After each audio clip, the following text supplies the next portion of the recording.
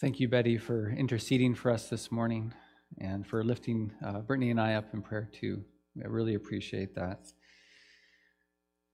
We're going to be reading this morning from the Gospel of Mark, chapter 4, a very scary moment in the life of Jesus and his disciples, and we're going to see how Jesus engages this. Just a reminder about the series we're in, Do Not Be Afraid. We're looking at the moments where Jesus says that to his disciples, or something like that. Why are we doing that? Well, I think it's just important for us to spend some time this Lent reflecting on our fears, naming them, and allowing Christ to speak into them, to comfort us, and to give us assurance to move forward in faith as his disciples. So Mark chapter 4 will begin at verse 35. Jesus calms the storm. That day, when evening came, Jesus said to his disciples, "Let us go over to the other side." Leaving the crowd behind, they took him along, just as he was, in the boat. There were also other boats with him. A furious squall came up, and the waves broke over the boat so that it was nearly swamped. Jesus was in the stern, sleeping on a cushion. The disciples awoke him and said to him, "Teacher, don't you care if we drown?" He got up, rebuked the wind, and said to the waves, "Quiet, be still." Then the wind died down, and it was completely calm. He said to his disciples, "Why are you so afraid? Do you still have no faith?" They were terrified and asked each other, "Who is this? Even the wind and the waves obey him." This is the word of the Lord. Thanks be to God.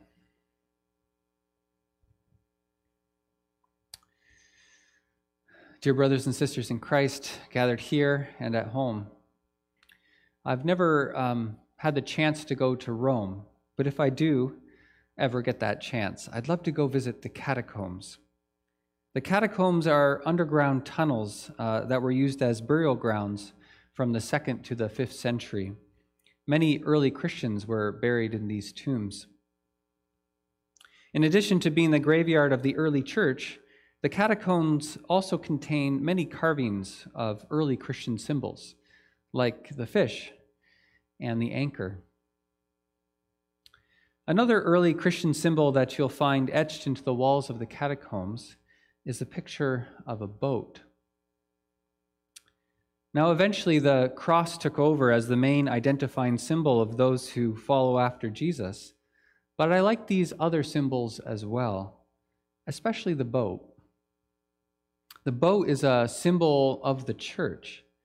The church is the vessel through which and in which God protects and leads his covenant family home.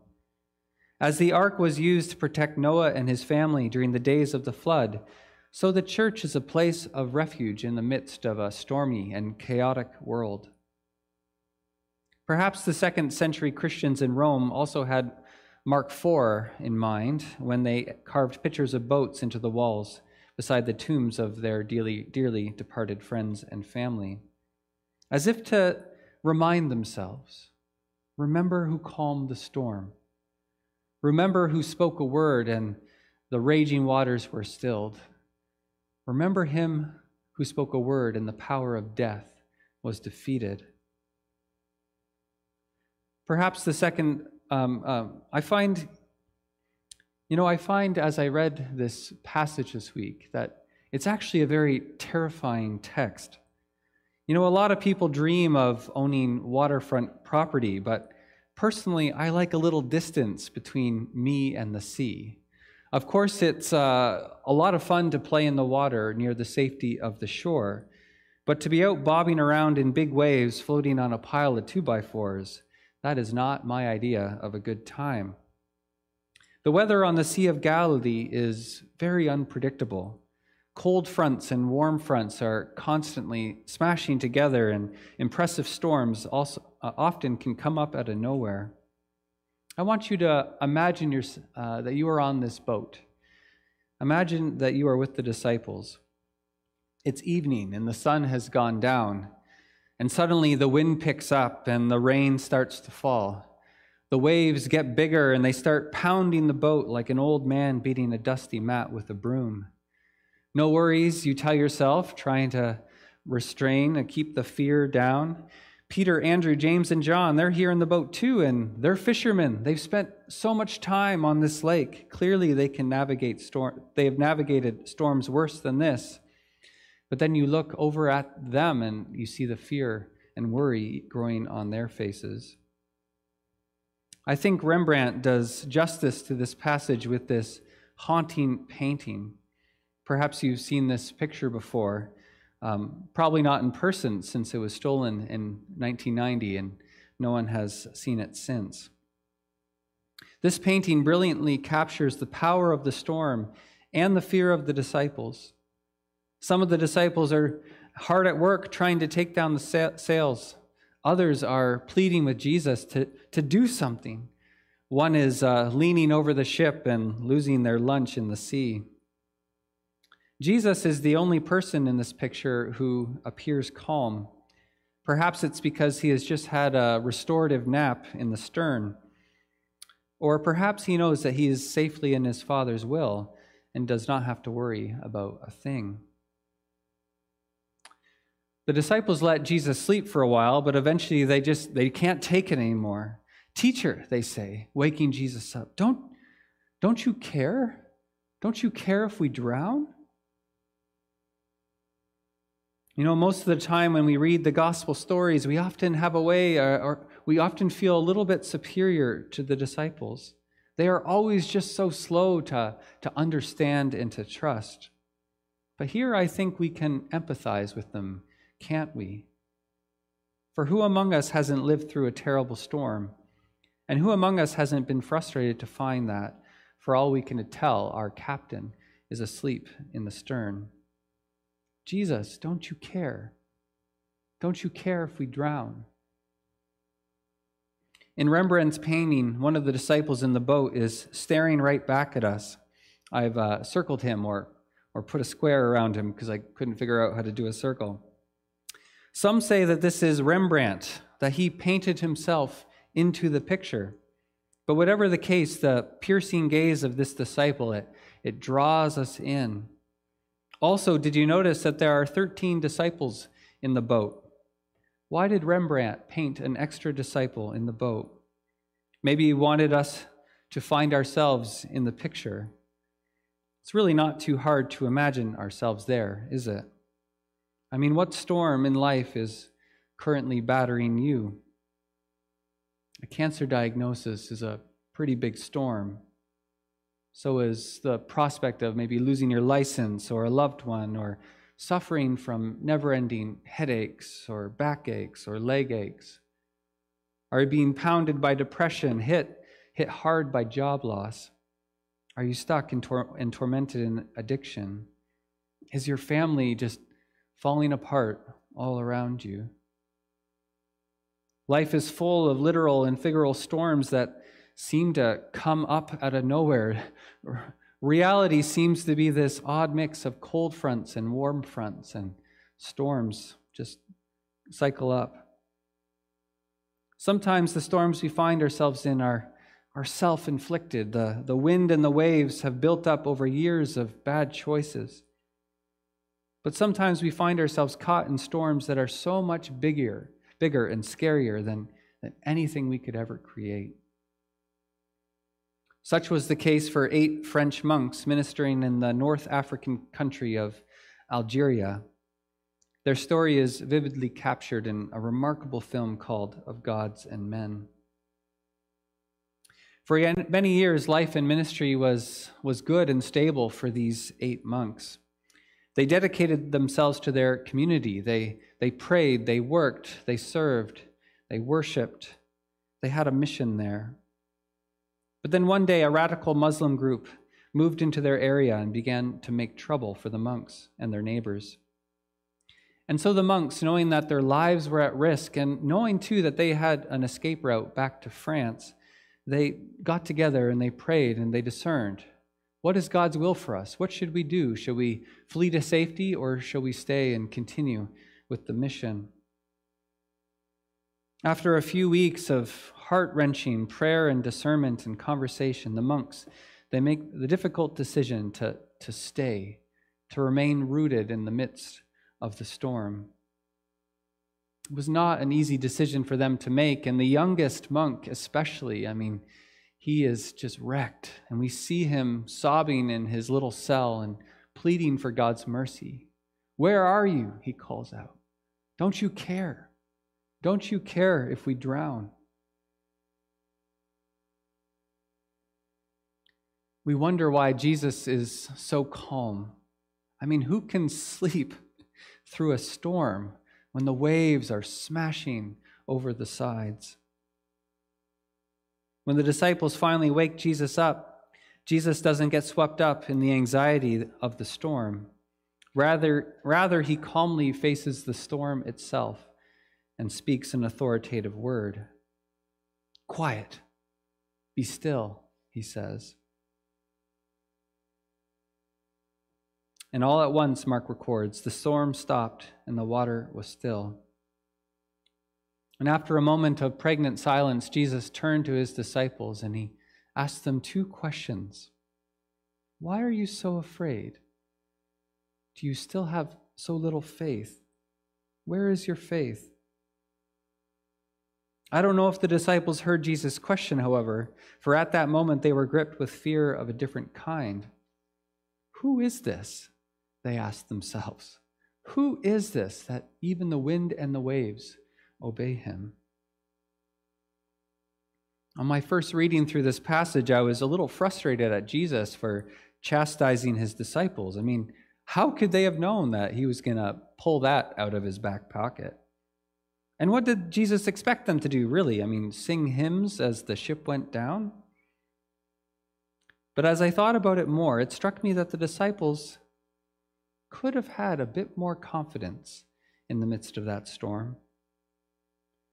They've been with Jesus since the beginning, right? They've seen him teach with authority and heal with authority. They watched him tell a man to get up and walk, and they watched him too look at that man and say, "Your sins are forgiven." The disciples, being faithful Jews, they knew that only God can forgive sins. In addition to this, Jesus has just finished talking, sharing some parables about the nature of the kingdom of God. Jesus said that the kingdom of God is like a seed that a farmer plants in the ground. Night and day, the farmer watches the crop. He goes to sleep. He wakes up, and the seed, the crop, it grows all by itself. The kingdom of God is like that. And the kingdom of God is also like a mustard seed that it's the smallest of all seeds, just itty-bitty, but when planted into the ground, it grows to become the largest of shrubs and this place where the birds can make their nest. Both of these parables highlight the inevitable, the unstoppable nature of God's kingdom. So why are the disciples so afraid? If God is with them, who can be against them? The disciples have enough faith in Jesus to turn to Jesus and to wake him up, but their trust in him is still lacking full strength. This too will come in time. Slowly, Jesus will capture more and more of their trust and loyalty. Another thing the disciples are learning is through this experience at sea, is the real identity of the man who has called them to mission and discipleship. For 4 chapters, Mark has been making the case that Jesus is more than just a regular man. And this command, this act of commanding the wind and the waves, it really seals the deal. Notice that Jesus doesn't call on a higher power to still the water and the waves. That's what sorcerers and miracle workers do. They summon the powers of something higher than them to make something in creation go differently. But Jesus doesn't do that. The authority is within him. It is his. His word alone calms the storm. Way back in the first pages of the Bible, we read that it's God's word that orders creation. He speaks, he says, "Let there be light," and there is light. His word alone creates. This kind of power is reserved for God and God alone. Of God the Father, the psalmist says this, "You rule over the surging sea. When its waves mount up, you still them." Here we see that there's a little like father, like son thing happening here. This is why the disciples move from fear of the storm to fear of Jesus. They recognize in this moment that Jesus is doing things that only God himself can do. They don't know how it is so. They don't know how Jesus is embodying in some way the God that they know. But they do know that they are standing on holy ground and that God is with them. So this is a teaching moment for the disciples on many levels. Jesus is revealing his identity to them with greater clarity, and Jesus is calling his disciples to greater trust and courage. I think both of these points are important for disciples today too. Jesus doesn't take storms away, but he is with us in the midst of storms. And storms of one form or another are going to come upon you at some point in your life or your life of your family. If not a storm right now, then you'll probably face a storm later. Jesus promised his church that in this world we will have trouble. But don't let that throw you off course, he said. In fact, take heart, for I have overcome the world, and I am with you. Take heart, courage in the midst of the storm. Courage is not the absence of fear. Courage means moving forward in faith, even though you are very afraid. This lesson in the boat will become important to the disciples as Jesus' disciples as they face so many hardships in their life of following after Jesus. They will be thrown in prison and ostracized for their witness. They will face famine and darkness and sword, but so far as we know, only Judas defected. The rest faced the storm with courageous faith, trusting in their Savior. For they knew deep down in their bones that God was with them and that they were members of his unstoppable kingdom. And the kingdom of Jesus Christ is unstoppable, brothers and sisters. We know this because Jesus' work of silencing the forces of the storm did not end with the stilling of the sea. In a way, this story at sea, it foreshadows the events that are to come. Jesus' passion on the cross was a storm of sorts, if you think about it. On Good Friday, the powers of sin and death beat against Jesus' body. They surrounded him like a flood. The disciples wanted Jesus to stand up and to fight, but Jesus didn't resist the storm. Instead of quietly sleeping on a pillow, he quietly slumped over on the cross.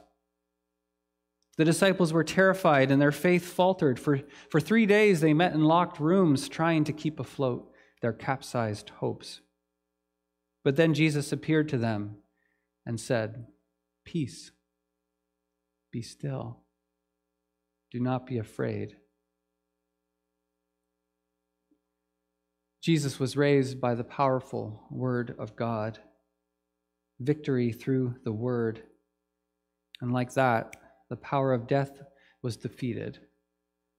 The power of death.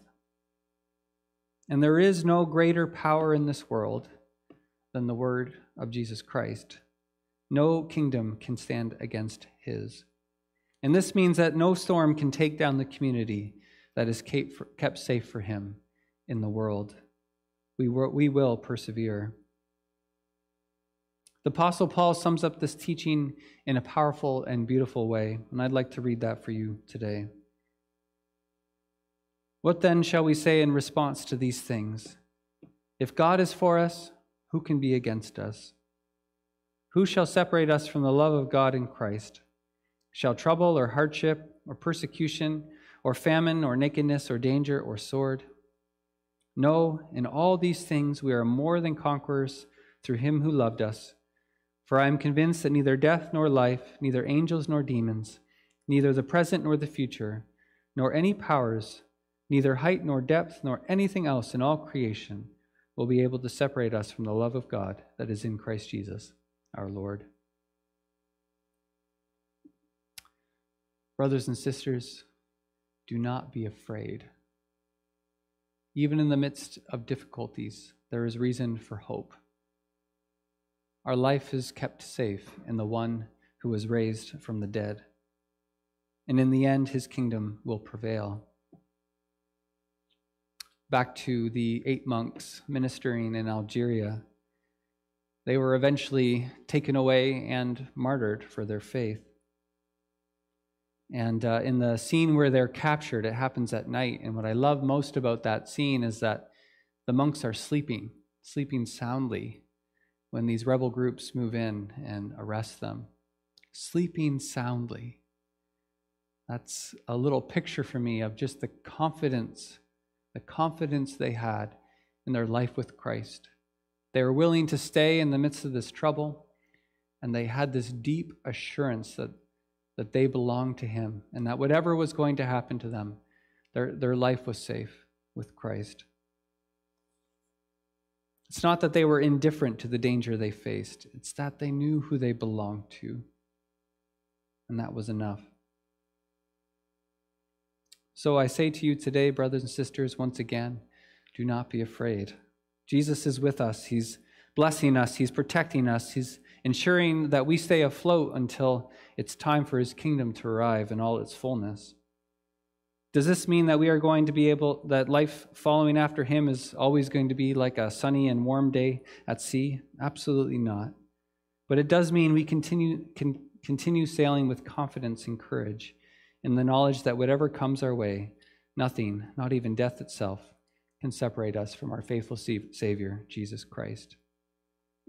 Together, let's continue to grow in our trust of him. Amen. Let's pray together.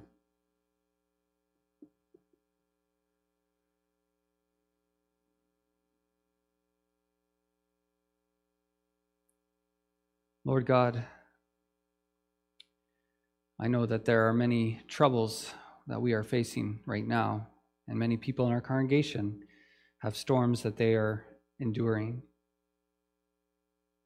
And sometimes we wonder, Lord, where are you in the midst of these storms? What are you up to? And it's scary. I pray, Jesus, that you would speak reassuring words to your people this morning in this quiet moment. Please remind them of your faithful love, care, and attention.